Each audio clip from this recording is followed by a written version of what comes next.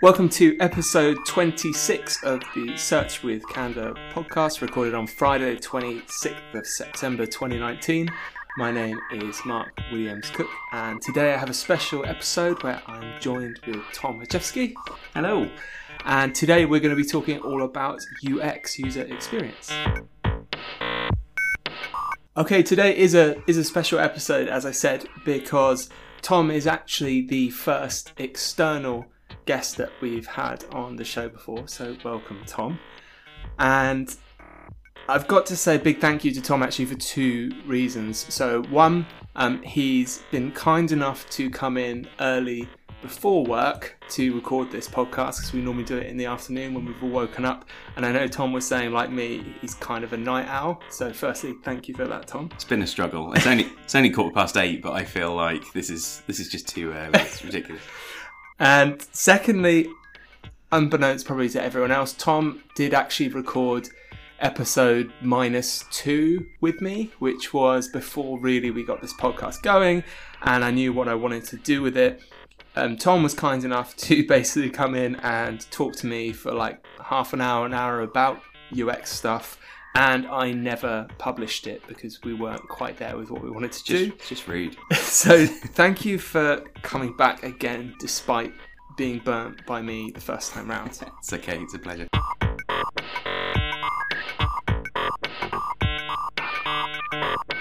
So the reason I've got Tom here today, and I'll let you know more about him in a moment, is that UX, user experience, is a topic that over the last 12 months, 24 months, has come more into the lexicon of people doing SEO, as Google really has improved how it's ranking sites by looking at the experience users are having. So specifically, and I don't know if you know about these things as well, Tom specifically said, we're looking at things like site speed came up a few years ago as something Google started talking about, saying, hey, this is an important thing. People prefer, shockingly, websites that load quickly. And then Google started saying that if your site works on a mobile phone, i.e. it's mobile friendly, that's a thing we're going to include with search rankings. And then we've had other things like HTTPS is a ranking factor. And more recently, Google said they are going to penalise sites that, have those pop-ups of sign up to our newsletter as soon as you land on the site. They take up the whole screen, they block all the content. That's something Google said that they're going to penalise sites for. And all of these things really are reflecting the user experience. And as SEOs, it's a very cross-discipline. I won't call it a science, I'll call it an art maybe. I think science will be pushing it. And we have to kind of turn our hand to various different specialisms. And I do feel as an industry, sometimes user experience is something we approach in a bit of a piecemeal fashion. So it will be, we'll look at a site and we'll think, okay, how fast is it? Is it secure? And oh no, it's got a pop-up. I should get rid of that. So we're tackling it from the tail end, if you like, of user experience, rather than maybe going to the other side of the fence and saying, okay, start from the beginning. How can we make this as good as possible? Which is why you're here, essentially, to tell us how we can approach that. So your background, do you want to tell us a little bit about your background? So at the moment, Tom is director of an agency. Is it agency the right word? Yeah, I think so. Yeah, the User Story, which is all about helping businesses make better decisions for their digital products. That's a fair intro. Yeah, I think that says it in a nutshell. So and we kind of work into main fields, really. So one would be quite a large e-commerce or retail-based site where there's a pretty clear path to actually try and accomplish a main thing. So, you might be trying to, get people to buy something online or fill out some sort of form. And we help those companies to identify how users do that stuff and then do it better and make it easier for them. which I guess in some ways you would call conversion rate optimization. It's that kind of thing. But actually it works much wider than that as well, because it can come, you can start looking at things like navigation pathways, and you can look at, understanding of product ranges, and it goes much, much wider than just conversion rate optimization. But that's one side. And then the other half of what we do is actually product design. So we work with businesses that have some sort of like software as a service application. So something where it's likely people are going to come back and keep using it every day. It's like some sort of online app. And we help companies to build those. We're not developers, we are just designers, and we're very much user-centered researchers. And my background is a bit of a weird hybrid, really. So before I did this, I've helped to run a more traditional digital agency, but then I also came from client side, where I think the role was kind of a UX role, but it wasn't really called that because they didn't really exist back then. But it was a weird hybrid of development, design, and research. And I actually did run SEO for the company at the time. And really? I didn't know that. So this was the e-com marketing analyst role you had. Yeah, back at Virgin Money. Yeah, so this is going way back. I used to run SEO and also all sorts of different things there, because the team was very, very small. Most companies at the time would have a really small team of people who did everything around digital, which is quite lucky for people, who were client side at that time, I think, because you've gathered lots of knowledge about lots of different things, which is very handy for a UXer, as we're about to find out. So is this how did you end up then? So you said you worked in this very diverse e-com marketing analyst role with all sorts of hats, a wardrobe of hats, and then you went to a more traditional agency where you were head of web, and you kind of got involved in more development as well. Is that right? Yeah. We were very kind of development focused, and we were building some quite interesting campaigns and interesting websites for people. I think the reason I started the User Story was because I realised that nobody really does it the way we do it. And user-centered design is still quite rare, particularly amongst SME businesses, that sort of size business. It's still quite rare. And even in product design, when you're building a new product, people don't seem to follow a user-centered design process. So we're actually quite unique, I think, in some of the things we do and some of the research we do, which is nice for us, because it means we've carved ourselves a nice little market for ourselves, really. And it's one of those things that's a bit. I find it quite surprising that people don't do more research and more user-centered design, because it is so effective. Because you just have this. If you have this better relationship with your customers, you understand them better. You can just make things better for them, which makes things better for you. And it feels like we like to take lots of shortcuts, and perhaps that's why is not something that lots of people do. I believe in the industry they're called low-hanging fruit. Indeed. Yeah. So let's start with basics. How would you define user experience? Because it's a term I think I know what it is, but I've heard it used in many different ways. So if I said to you, look, we need some help with our UX, what does that mean to you? So we hear a lot of the time people say, can you help us by doing the UX on this thing, or can you just do some UX to this, or this is the UX bit of this website's kind of development. That's not how it works. So user experience is exactly that. It is what the user experiences when they are doing something. So it could be what they see, what they hear, what they physically do. I guess the other part of that is also what they feel. So part of the user experience is how you feel when you are engaging with a business or with a website or some sort of experience. So it's a little bit of emotion, and it's a little bit of, the five senses, but it's also, can I actually do the things I need to do? So is this thing that's presented to me, is the way that I interface with this business or this service, is it effective? Is it something that I feel I have control over? Is it something I feel, I actually understand, and I know what's available, what's not available. I know where the limitations of this thing are. So it's a really, really big sort of target, actually, user experience, and it covers a lot of ground. I think in the industry there tends to be this really strange kind of way of looking at UX as just a part of the process. We see it as the whole process. When you're actually designing something, it should be something that you're considering throughout your entire development, design, SEO, PPC, advertising, whatever process. It should be, what is this user going to experience when they are interacting with us? So we've mentioned user-centered design before as an approach to when we're building something, and I'm going to steer this conversation in context at least towards web-based stuff rather than digital products. Is there, so I'm thinking about here SMEs looking at their site, thinking about their business and the user experience, and thinking, are there many ways they could start to be proactive about this without going back to the drawing board and pulling everything down and redesigning everything, and what does that look like? So obviously you've got the approach of, okay, we're going to redesign everything, let's start with this user-centered approach, which we'll talk more about in a minute. But if, okay, I'm invested in my website, my infrastructure, my stack, and I'm up to my eyeballs in technical debt and I would like to improve things, is there a top-down way I can start? So that's a great question, and it leads into something that we always tell our clients when they're about to throw everything out and rebuild, because that tends to be the way that most businesses work, is they have a website for 3 years and they go, it's really old now and we want a new one. Which is, if it's a car, that's fine. You've had it for a few years, you want to get a new one, totally, that's fine. The difference is you can't really upgrade your car. When you've got your car, it's a car. You've got it for 3 years and you're stuck with it.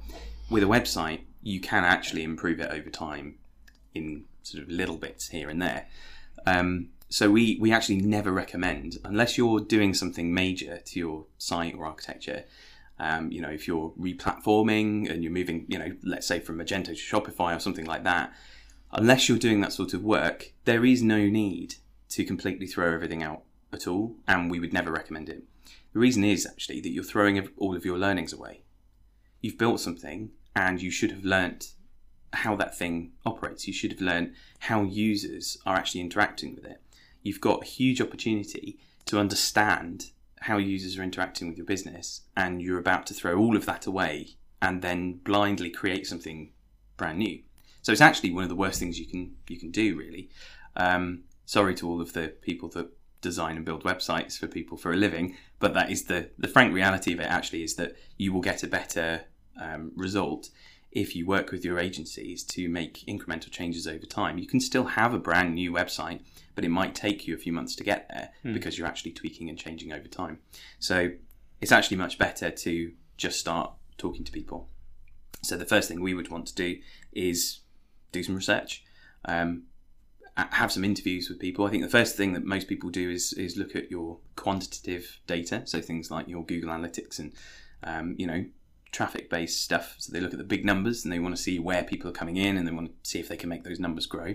I think that's fine, but I think that one of the things that limits actually is some of the context, and it also makes you much more, it just makes you numbers focused. Whereas actually if you're trying to improve the user's experience, you want to go out and talk to those people and see what they like and what they don't like about your service. You want to watch them as they try and use it so that you can identify problems with it. So the first step is always getting out and talking to people. So that opens up quite a few interesting threads there. And I think anyone doing SEO listening will definitely be able to relate to the paradigm of someone saying, okay, we've done the site now, if you can just add the SEO on top, that would be great. Yeah. And ideally all these things happen as we're going through a process. In reality, we know that doesn't always happen. One of the things I speak to a lot of clients about is the user experience, from my point of view, starting at the search engine. Mm-hmm. Because when website redesigns are discussed, I find a lot of the conversation tends to start at the homepage, and people are talking about user stories and personas and what's happening when they land on the homepage. And then when actually we do look at the analytics, we'll find in most cases less than 50% of the traffic actually begins their journey on the homepage, because they've started their experience of, I want to find something out, I want to do something, they do a search, which then brings them directly to the place on the site or the app where they can do that thing. So I think it's always interesting, one, because it's our kind of job to make that first step, and then try and get people to think, okay, this is their first experience maybe of your brand, and they're stepping in at floor number 3. So we need to make sure they know at this stage still who you are, and they've got all those touch points of and things they need to get them through the process. So, and when we look at sites from an SEO point of view, and we do audits and things like that, there are common threads that appear. So there's things that I know are going to crop up regularly. Is there anything like that in terms of user experience? So common things when you are helping clients that regularly crop up that you can help them fix or improve? Yeah, there always are. So our process always stays the same. So we always do things in a sort of double diamond fashion. So the Design Council use something called the double diamond, which is their method for creating good design.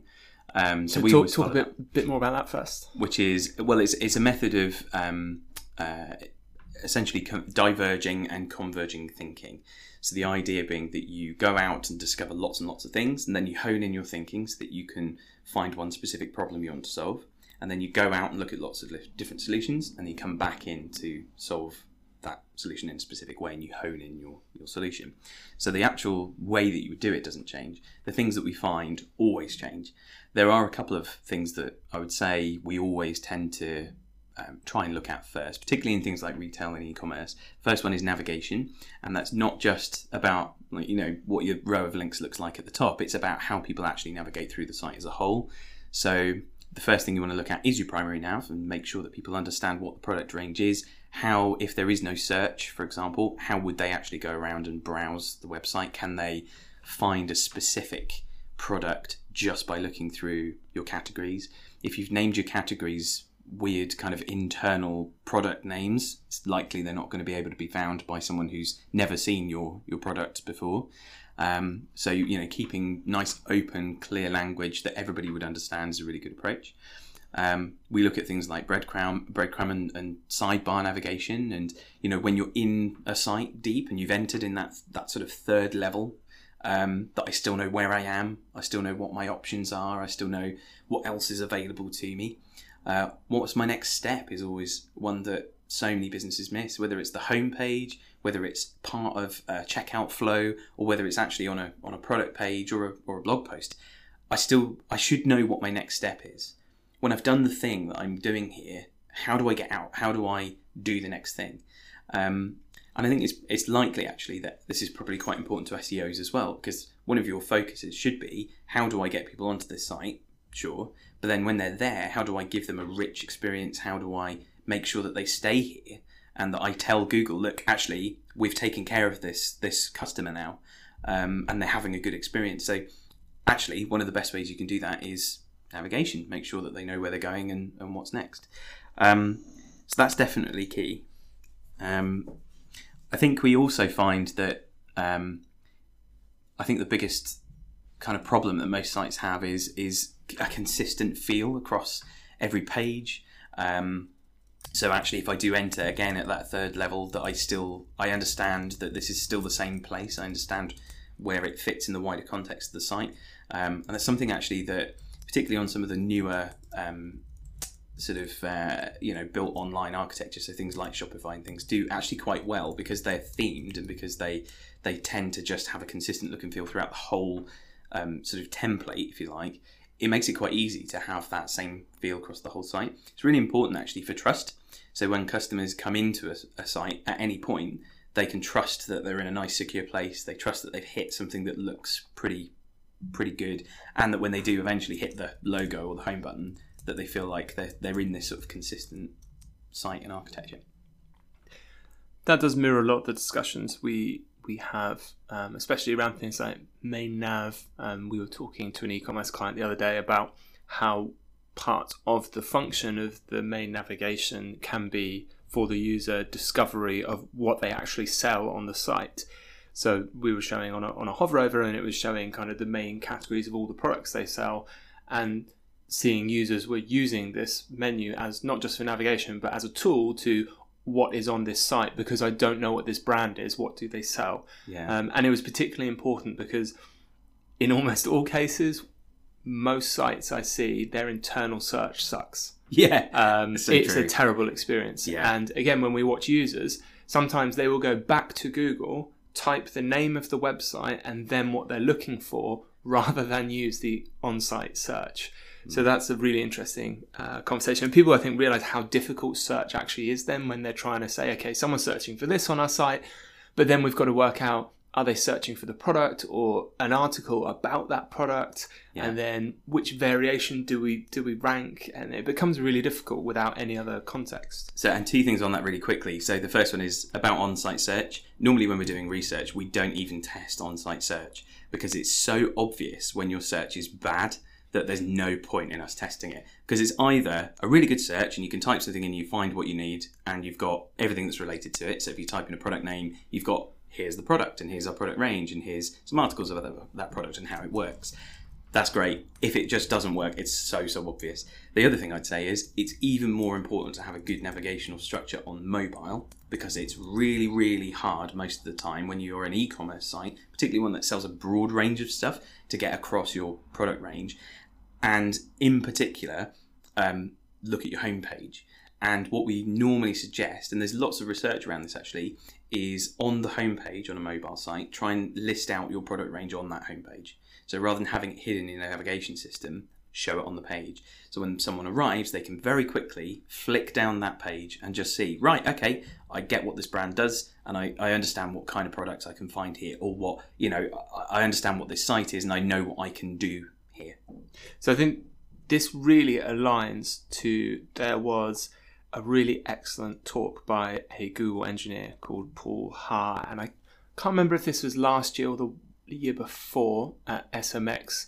So Paul did a talk on how Google ranks websites from an engineer's perspective, and it was fascinating because Google rarely gets engineers to actually talk about this stuff.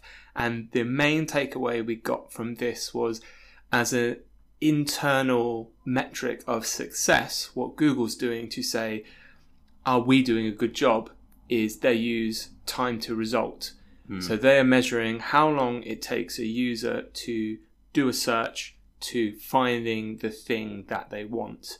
And so when you're talking about mobile e-commerce sites listing what they sell as soon as people land, that to me really slots in with this, because it's all about making this path of least resistance and just giving people what they want as quickly as possible with no other clicks, no loading, no hidden stuff. Just, this is what we think they want, just put it in front of their face. And the other thing I found really interesting, and it was kind of vague advice given by Google, but they started talking this year around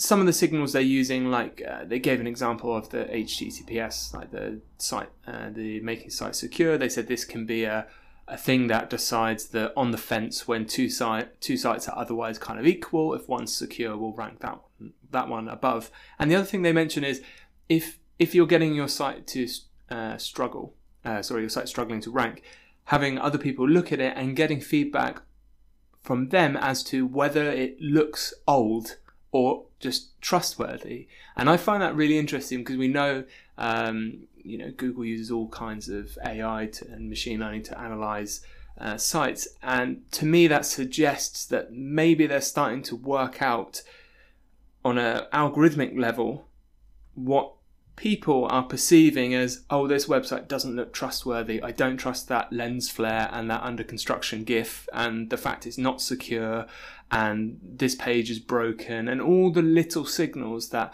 people instinctively pick up on as you become because as you use the web over the years, you develop, like with anything, like a sixth sense for, this is good, this is bad, this is trustworthy, this isn't. And all of that's basically the outline to what you're talking about, right? Yeah, absolutely. So Google's been running for 15 years. They've got a lot of data now. They are clearly, they're looking at billions of data points probably every month. on how people are interacting with stuff, what people are looking at, huge numbers of metrics. And if you think about the AI that they're building, I mean, most of their company now, it is just an AI company. That's what they do. I would not be surprised if they have a fairly good view of what they think is a trustworthy site compared to a non-trustworthy site.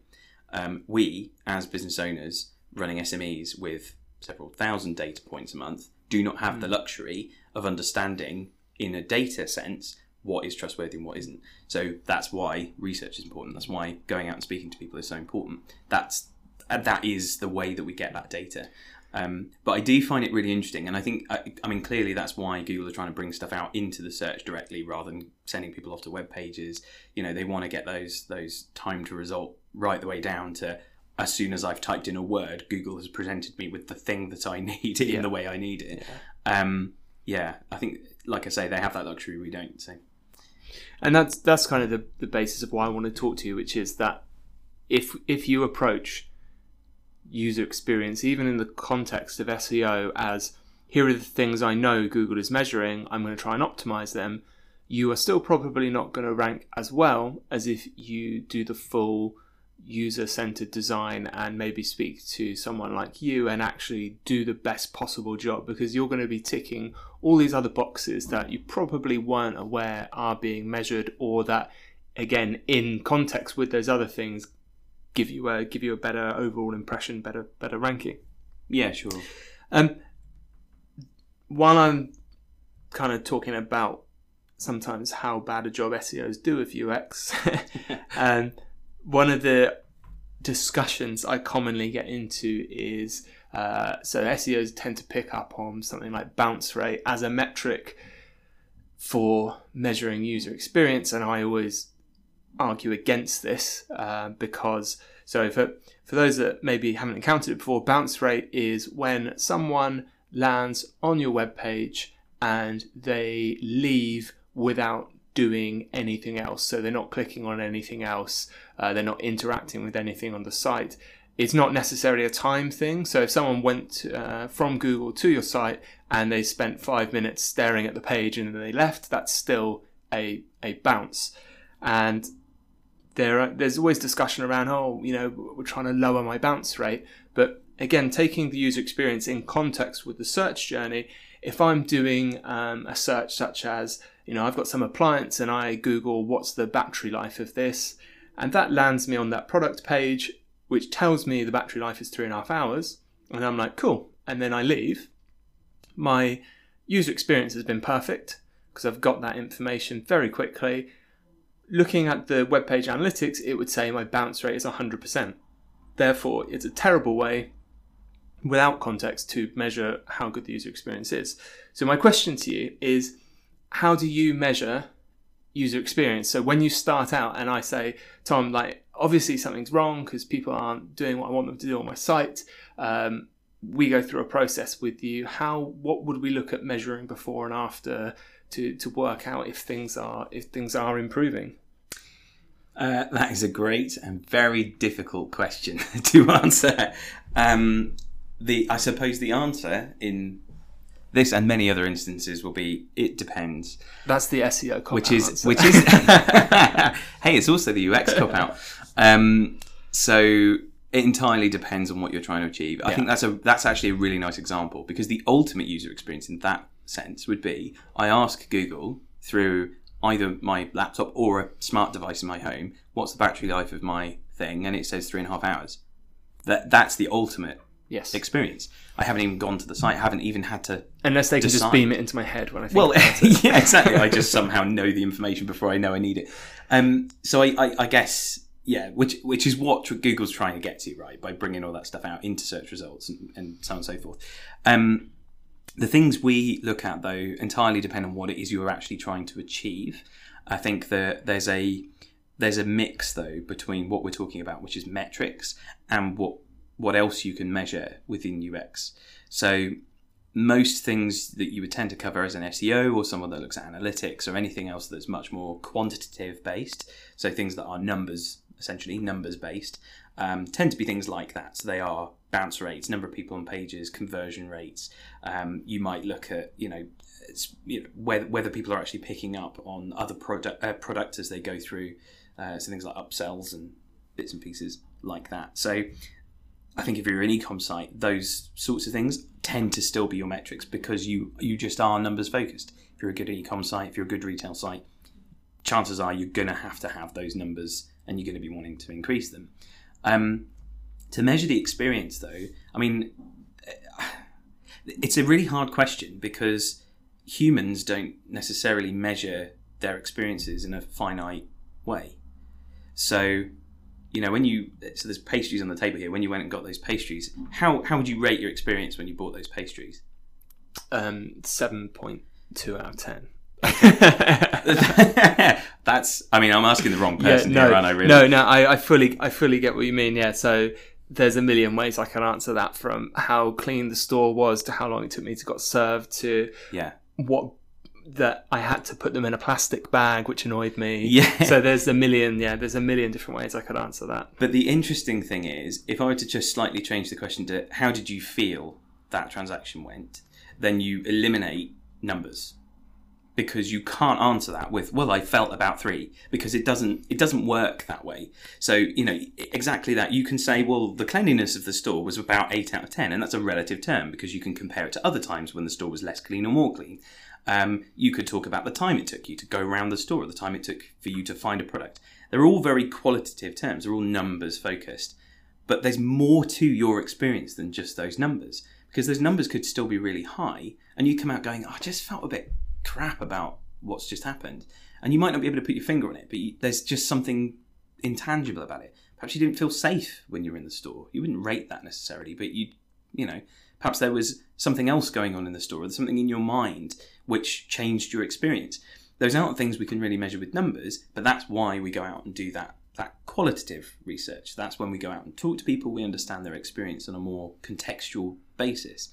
The way that we measure that really is not in numbers. So when we're doing product design for a company on an ongoing basis, we might be building a product for a specific target market.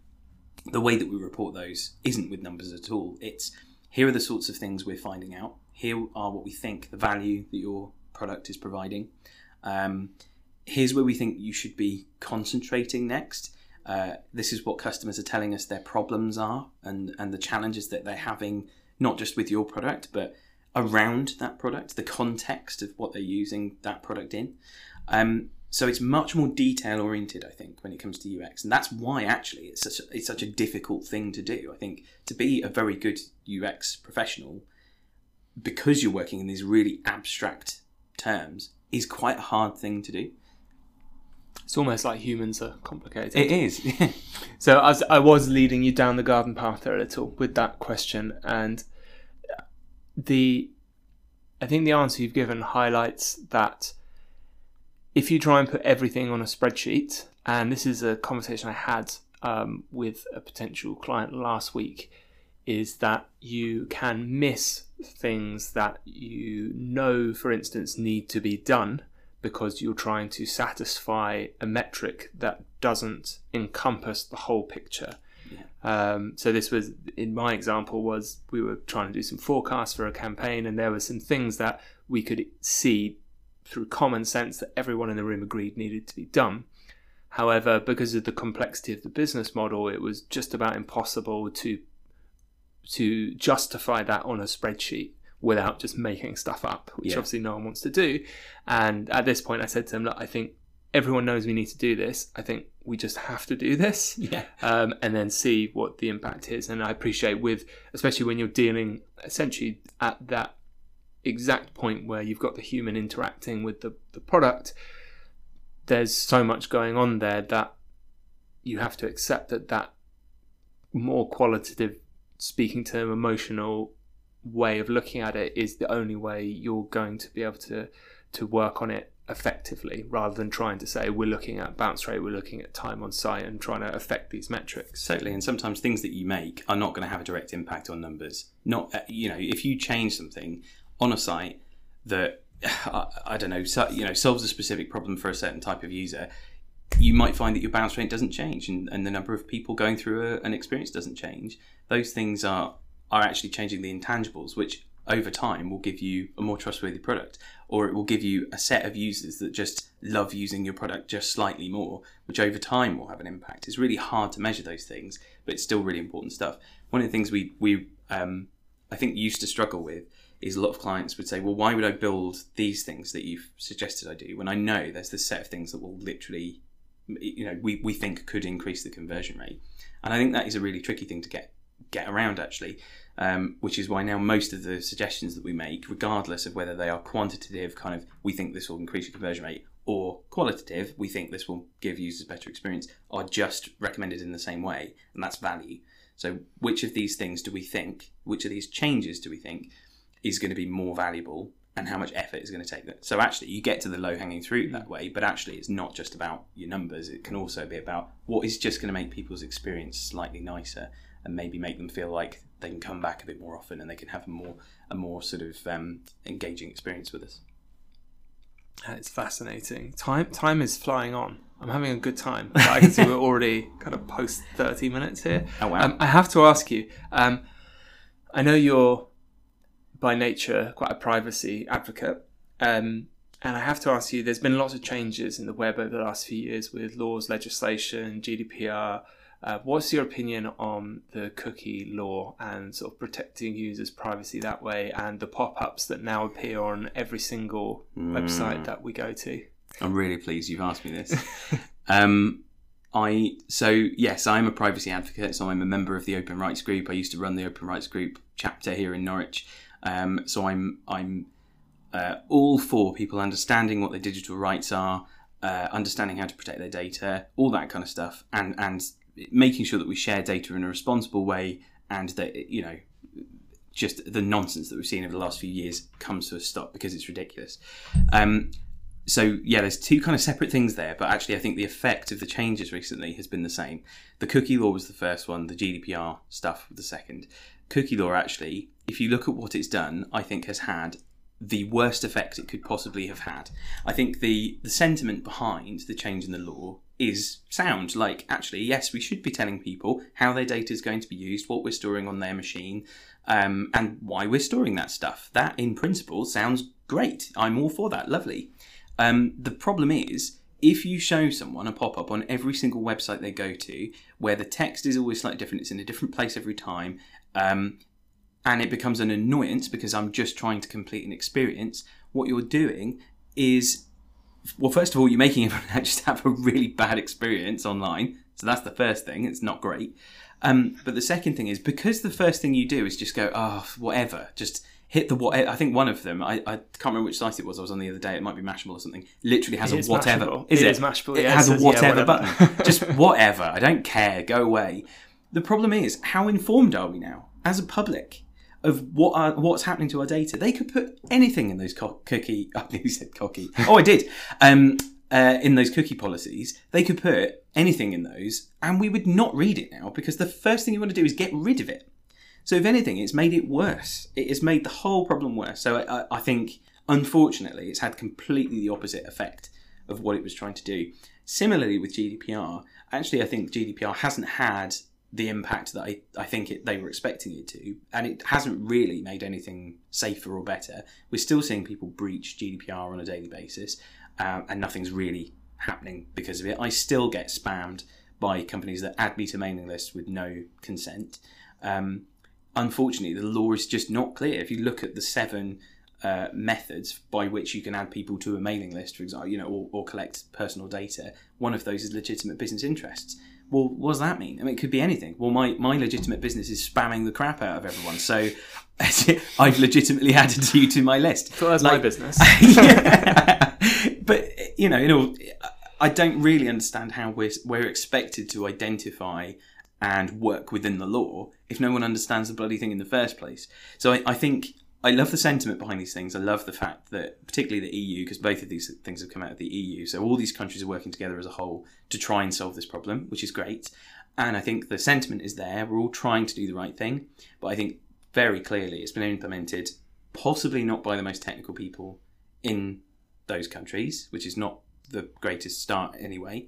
But also they've not really looked at what the impact of websites working in the way to try and comply with the law has actually changed people's experiences. Yeah, good idea, bad implementation. I'm so pleased I asked you that. You were like, you had that loaded up. Oh, I was ready for that. It was almost cathartic.